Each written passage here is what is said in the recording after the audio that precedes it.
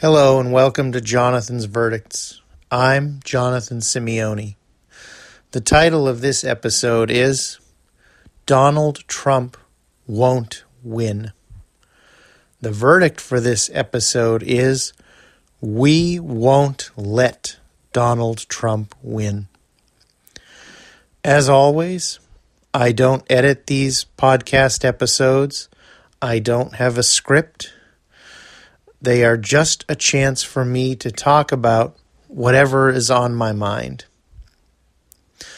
I was prompted to record this episode by the incessant fear-mongering of the corporate bought and paid for media, the corporate-owned pundits, and the centrist candidates who are also owned by the corporations and the wealthy.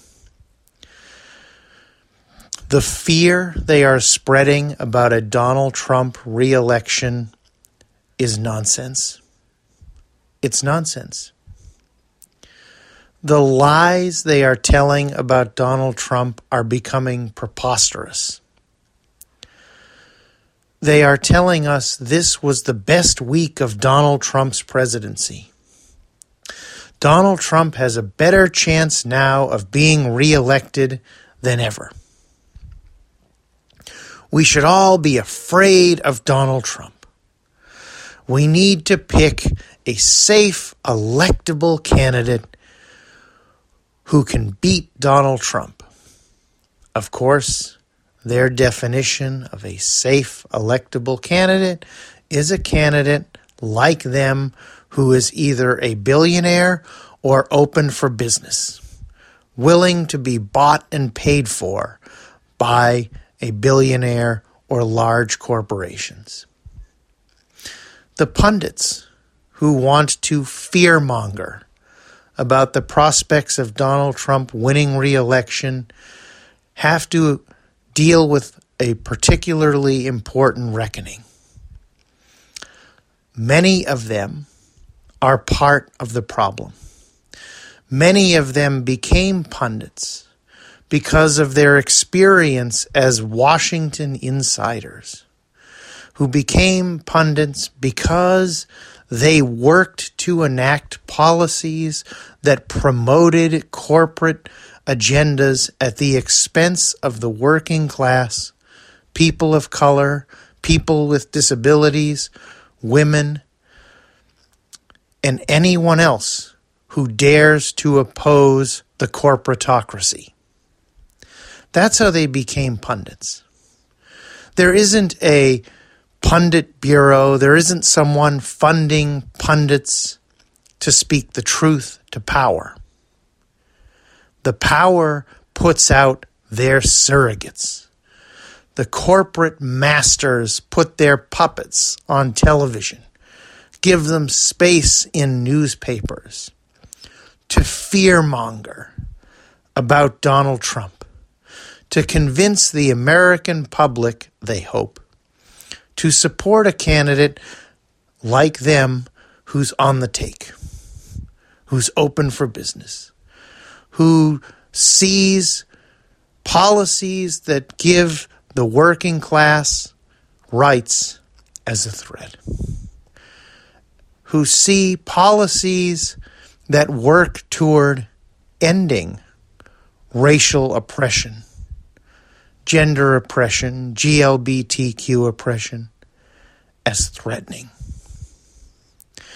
Because if the systems of economic and social justice oppression are dismantled, they will lose their power. So they fearmonger. They tell you Donald Trump is going to win. Look out. Donald Trump is going to win. Donald Trump's approval rating in the most recent polls has still not hit 50%. I think the Gallup poll has him, the last edition, has him at 49%. In his entire presidency, his approval rating has never been 50%. Never been 50%. The supposedly greatest week of the Trump presidency, the week that should have us all running under the bed in fear, hiding in the closet and locking the door, is the very same week where Donald Trump received a bipartisan vote suggesting he should be removed from office because he abused his power. That's a great week for Donald Trump, because for the first time in American history, a president was voted to be removed from office by a member of his own party. That's a great week. That's the best week of Donald Trump's presidency. That a member of his own party, who was the party's presidential nominee, believes he should be removed from office. The day after Mitt Romney voted to remove Donald Trump from office, Donald Trump turned the National Prayer Breakfast into an attack on people who disagree with him. Now, I'm not a religious person, but I would like to think people don't consider that religious behavior. 2 days after Mitt Romney voted to remove Donald Trump from office, Trump fired two people, Alexander Vindman and Gordon Sondland, who testified against him. Now, the nonsense put out by Lamar Alexander, Susan Collins, and the like was that Trump most certainly had learned from impeachment. That even though they didn't remove him from office, even though they turned his trial into a sham, the fact that he was impeached taught him a lesson. And yet, in the 48 hours after impeachment, after being acquitted, he used the prayer breakfast to mock people, to lie and peddle conspiracy theories. He had a disastrous press conference that isn't even worth discussing. It was so embarrassing. And as retribution for telling the truth and testifying against him, he fired people. Now, here's the thing. Those who want to tell us this was the greatest week for Donald Trump will tell you about the economy. They'll say unemployment is so slow, wages are crawling up. But here's the thing. Both of those are nonsensical looks at how people's lives are really going. Looking at wages doesn't ask the important question of how are those wages keeping pace with the cost of health care or housing or food? How are the unemployment rate measuring the fact that some people work 2 and 3 jobs to try to feed their families? Or they work 1 job for food and 1 job for a little bit of health care. The thing is, Donald Trump is not going to win because we won't let him win. And we won't let him win because for once, we are going to take control of this country.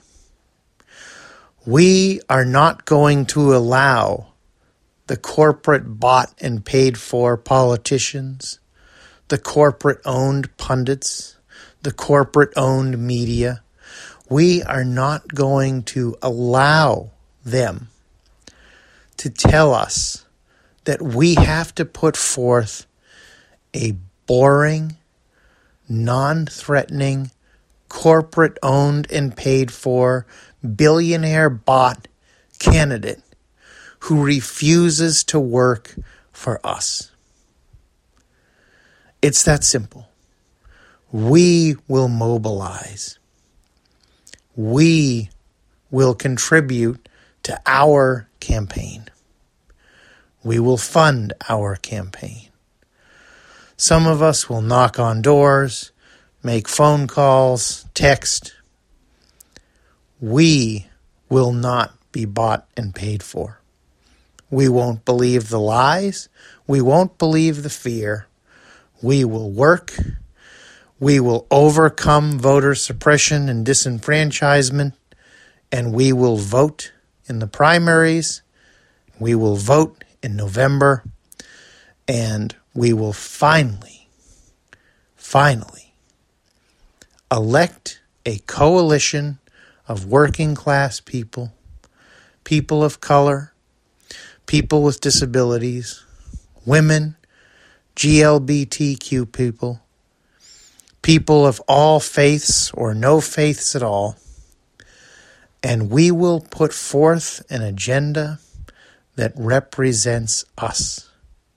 Not the corporations, not the billionaires, not the millionaires, and we will put the pundit class, the bought and paid for analysts, the people who have spent their lives promoting the corporate agenda out of business. And come January 20th of next year, for the first time, American government will start looking like America. And American government will start working for all Americans. Thank you for listening to this episode of Jonathan's Verdicts.